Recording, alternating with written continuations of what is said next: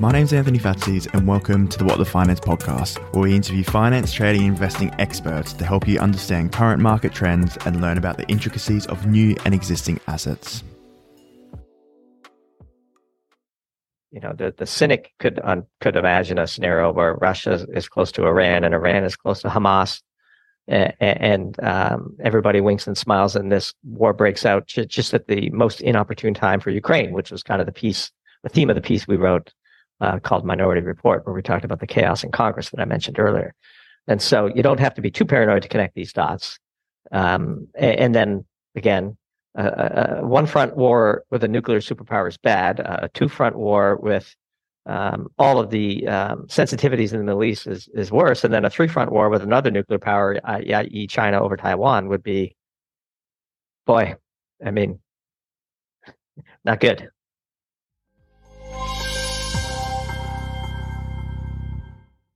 On this episode of What the Finance podcast, I have the pleasure of welcoming back Doomberg for the fourth time. So the first guest to come back 4 times. So he keeps putting up with me, but it's because we have amazing conversations. So thanks so much for coming back on the podcast today. Well, you know what they say, Anthony, 4th time's a charm. Yeah, hopefully this one will be the good interview. No, definitely not. So my first question is actually about our last conversation, because then we were talking about how the US policy is really driving sort of our enemies together. Or I guess Western enemies together. So I was interested to hear your opinion about, I guess, current policy and whether that's changed since our last conversation in April.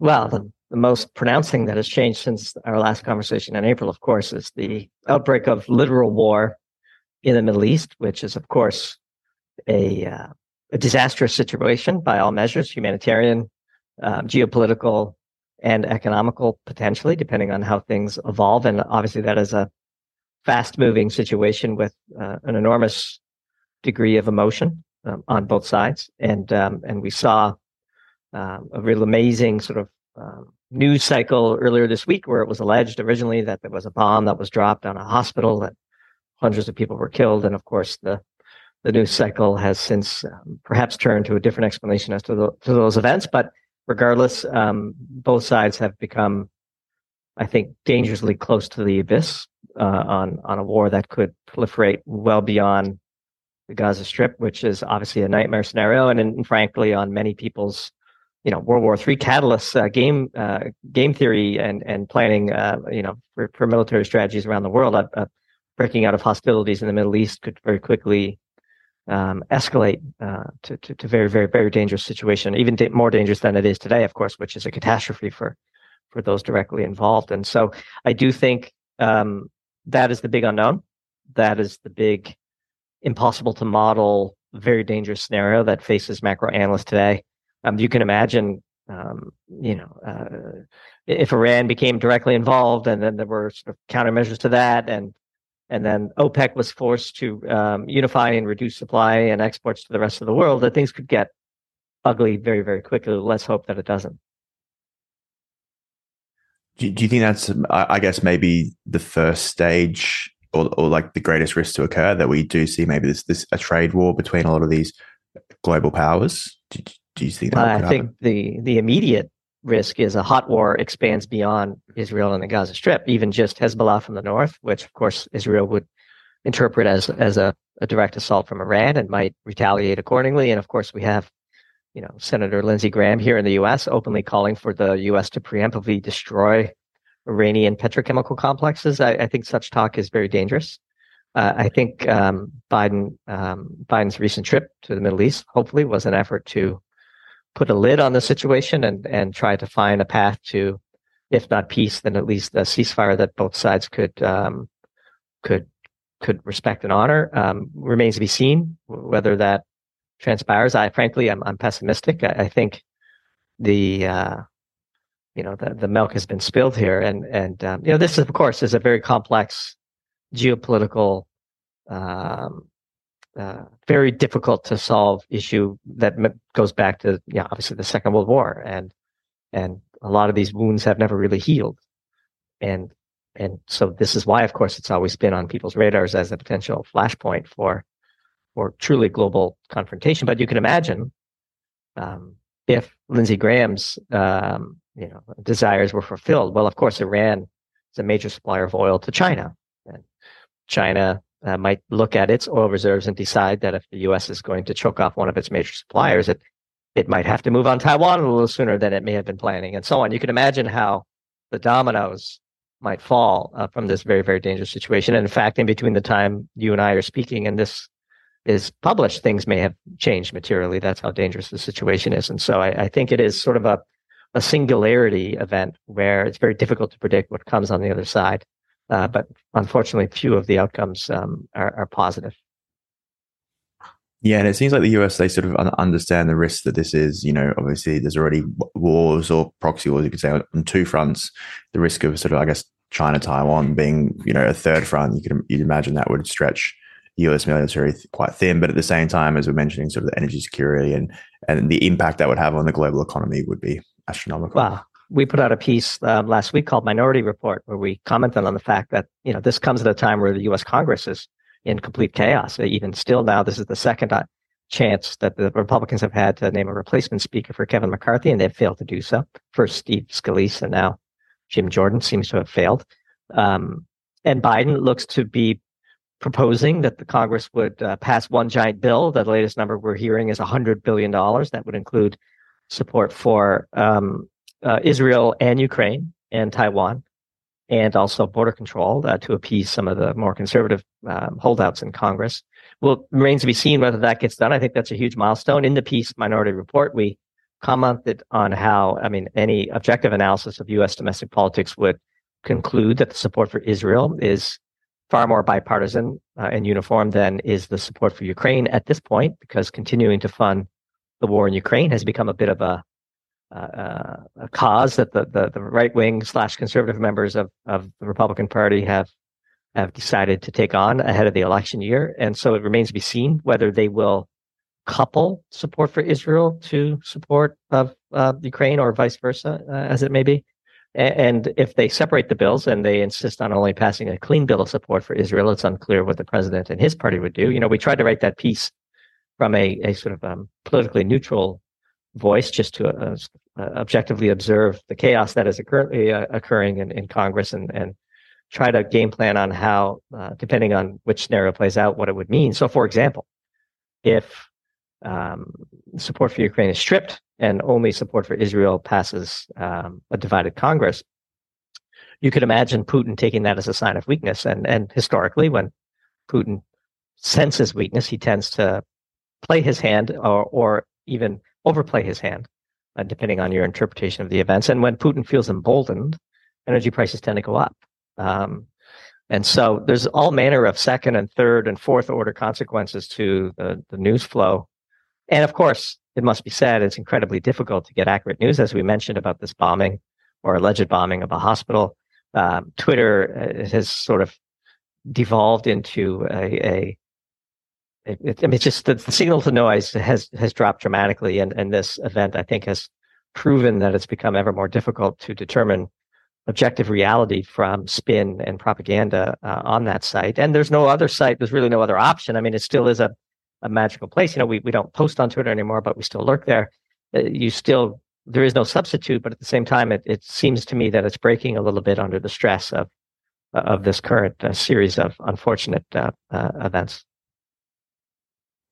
Yeah, definitely. I think when you mentioned those flashpoints as well as, like, a second, third, fourth tier, we saw, Finland, Estonia. I think it was the gas pipe and or some type of underwater infrastructure that was blown up, and that sort of just gets thrown to the back of the news. So it seems like there are people who are becoming, and it could be Putin, we're not sure, it probably was, that they're becoming a lot more bold in what they're actually doing. And that's, is Finland, I'm pretty sure they're NATO, aren't they? So they're actually Estonia.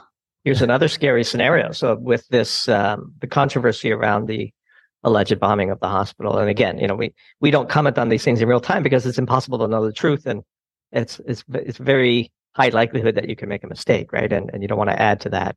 But many people did, of course, in real time, and it's not really important what actually happened anymore. It's important what the sort of both sides believe happened, and if the extremists in the sort of Islamic world believe that this was, a war crime, there's a scenario where regimes in the Middle East who are perceived to not be doing enough to support the Palestinians might get overthrown.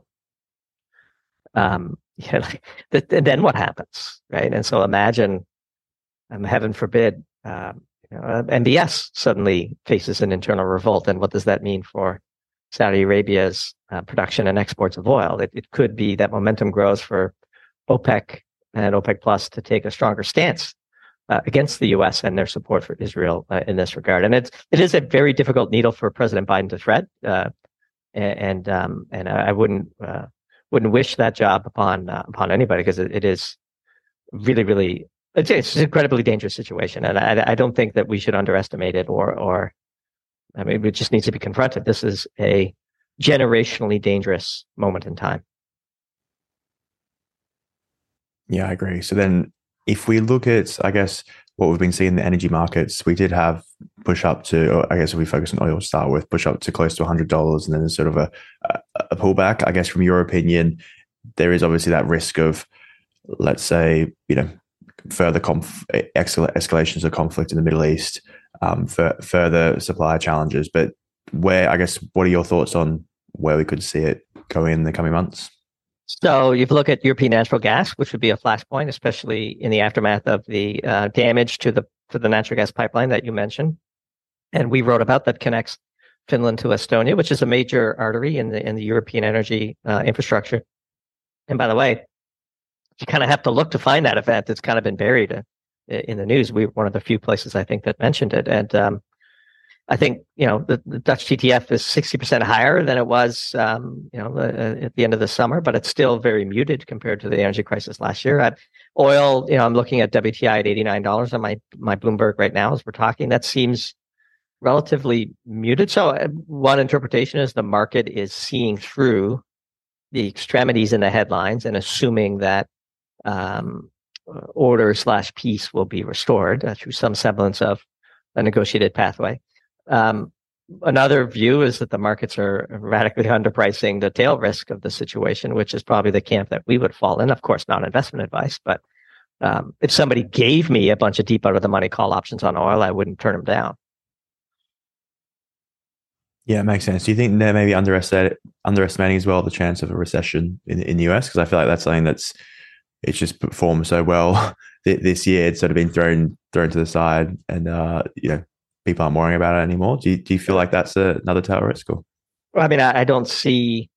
I think obviously the bond market is not signaling a recession, and so I think the recession camp has been proven to be incorrect. I think our friend here, Tony Greer, has been banging this drum for several months that the risk of a recession was overpriced in the market, and that he viewed that the U.S. economy, with all the efforts on reshoring, and frankly, the elevated interest payments are an indirect form of fiscal stimulus. We're running huge deficits.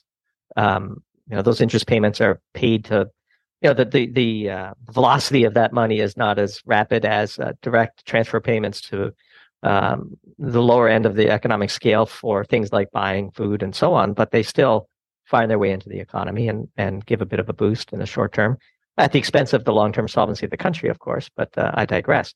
So, yeah, I think I wouldn't think that the chance of a recession on a meaningful time frame is nearly as important as the risk that a full-blown war in the Middle East presents. It's not necessarily obvious to me that would be negative for stocks, unless, of course, oil really exploded to the point where the economy would then collapse, which is a possibility. I mean, again, I think if we see regime change in a major oil-producing country in the Middle East, that triggers, other populations to revolt. And again, this could be something as simple as the population perceives that the leaders of the country are being too soft on Israel in the aftermath of what they believe to be this war crime at the hospital. Again, this is, what the truth is no longer relevant in times like this.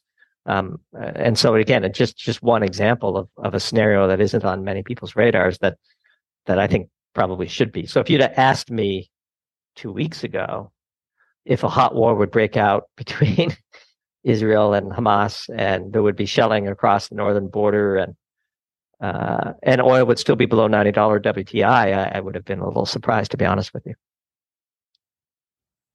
Yes, same with me. So I guess if we look at what analysts are looking at when we're with oil supply, I'm assuming they're looking at the countries that have quite stable supplies. So would it have to be sort of Saudi, like a country like Saudi Arabia, which has always been quite stable, for that, as you said, to have a massive impact on markets, or could it be even Iran or other countries as well that maybe aren't as large producers?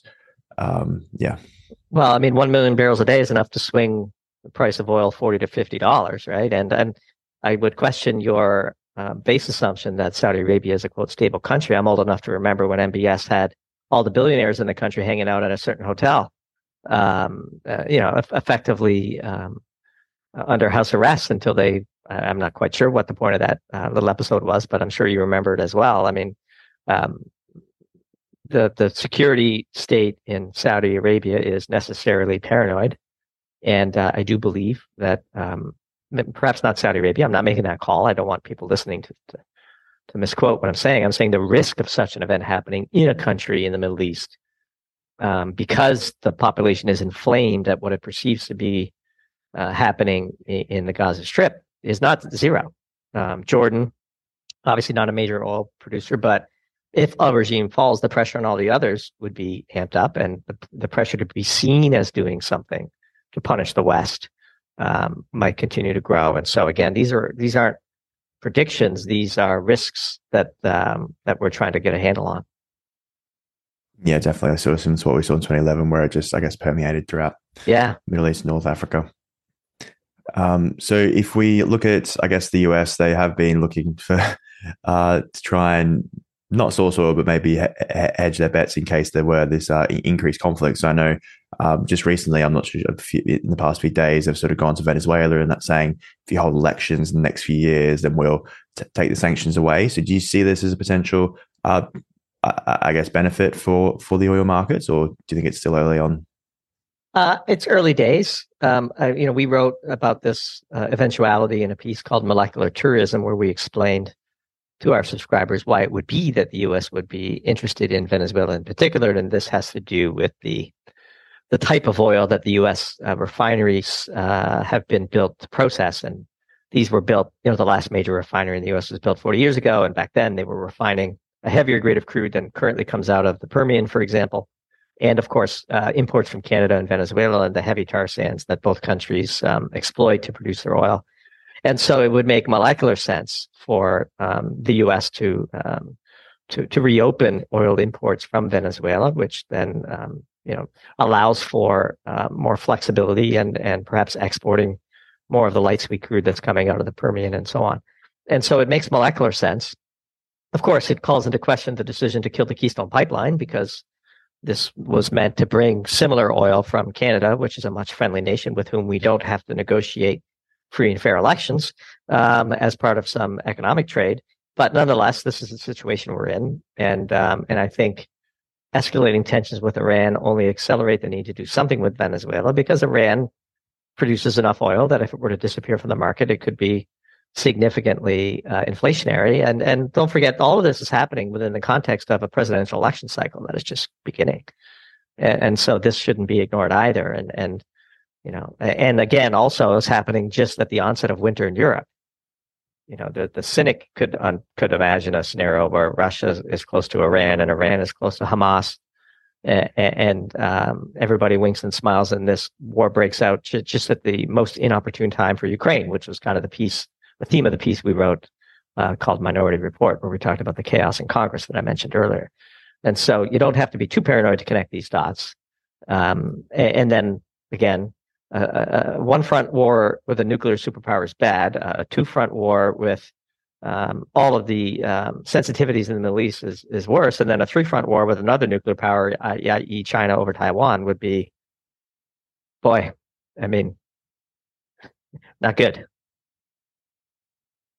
Yeah, definitely not. So yeah, if we go back to Europe, and I guess with the energy needs this winter, do you see that being an issue, or do you think if we look at what they did last year, they obviously created lots of temporary facilities to import liquefied natural gas. So do you think they've sort of resolved that, or is that still going to be a risk moving forward? I mean, absent a dangerously cold winter. I think they'll be mostly fine. I did read with some amusement a report in Bloomberg about how Germany had restarted another coal facility because of a relatively short cold snap that hit the country here in October. Doesn't bode well necessarily for the doldrums when the sun doesn't shine and the wind doesn't blow, and their grid really has to lean on coal. So I do think they will. I mean, the base case is, and the market is sort of pricing in, that they will get through this winter. If you look, coal prices are relatively normalized. Natural gas is a bit elevated over the summer, but nowhere near where it was at the peak of the last crisis. They've hollowed out their industry and retreated back to coal. And so, at what expense will such a victory come? Obviously, a very high one. But we shall see. Nobody here is hoping for a cold winter to prove that the risks we've been highlighting were real. We hope that they get through yet another winter. And I do think this is probably the last winter of major risk. There's still this fantasy in Germany that they're going to shut down these coal plants and that this is just temporary. I mean, that's not going to happen. These coal plants will be perpetually extended by however many years they need to in order to keep the game going, that they won't need coal on any reasonable time frame. There is no scenario where Germany can shut down those coal plants. They just won't. That's a giant lie. The Greens have peddled the lie in Germany. One thing to watch in Germany in the winter, of course, is the rise of what the establishment would call the far right. The AfD party in particular seems to be surging in the polls and doing quite well in regional elections outside of its base in Eastern Germany. We did watch with some interest the elections in Poland, which seemed to be a near miss for the European political establishment. So even though the anti-EU candidate won a plurality of the votes, it doesn't look like the incumbent prime minister has enough to form a majority in parliament. And Donald Tusk, which is going to be one of the best names in politics, looks set to become the next prime minister in the next leader of Poland. And so we shall see. But I do think, if you pushed me, absent proliferation of the war in the Middle East or Putin feeling extra emboldened, I think Europe should be able to get through yet another winter. And then the majority of the risk, like these last two winters were probably, 80% of the tail risk would have been abated. Okay, makes sense. So, Doomberg, thanks again for your time today. I really appreciate it. My last question is, what is one message you'd like people to take away from our conversation? That's a great question, because I don't want to be pessimistic, but the one message is that I would think about hedging personally, both your personal lives, your emergency preparedness, your financial exposures. I do feel that even though the name is Doomberg, it looks pretty doomy out there. It's hard not to peruse the headlines and not ponder, starting with your own family. What is my response if things sort of spiral out of control? Because we are at a very dangerous period, and I would prepare accordingly. Yeah, that's a great message. So thanks so much for your time today. I really appreciate it. You mentioned you're not on Twitter anymore, or you are, but you're just sort of not posting, which is sad. But so would Substack be the best place to find what you guys do? We are exclusive on the Substack ecosystem, which means we publish at doomberg.substack.com, and also they have Notes, which is a knockoff of Twitter, I guess, for lack of a better phrase. It's not quite Twitter, but it's quite good. We post on Notes like we used to on Twitter, and you can find us there. We are 100% subscriber supported, as always. Anthony, appreciate the time. Wish we were meeting with more positive things to discuss, but such is reality, and one must confront reality as it presents itself. So really enjoy the conversation. I'm looking forward to coming back for number 5. Yeah, definitely. One time we'll get a positive conversation where we can say everything's going great. Hopefully in the not too distant future. But yeah, thanks again for your time. Thank you, sir. Thank you so much for listening. And if you enjoyed the episode, please subscribe so you're notified when new podcasts are released. I hope you're leaving with some great value about investing, trading, and finance. See you on the next show.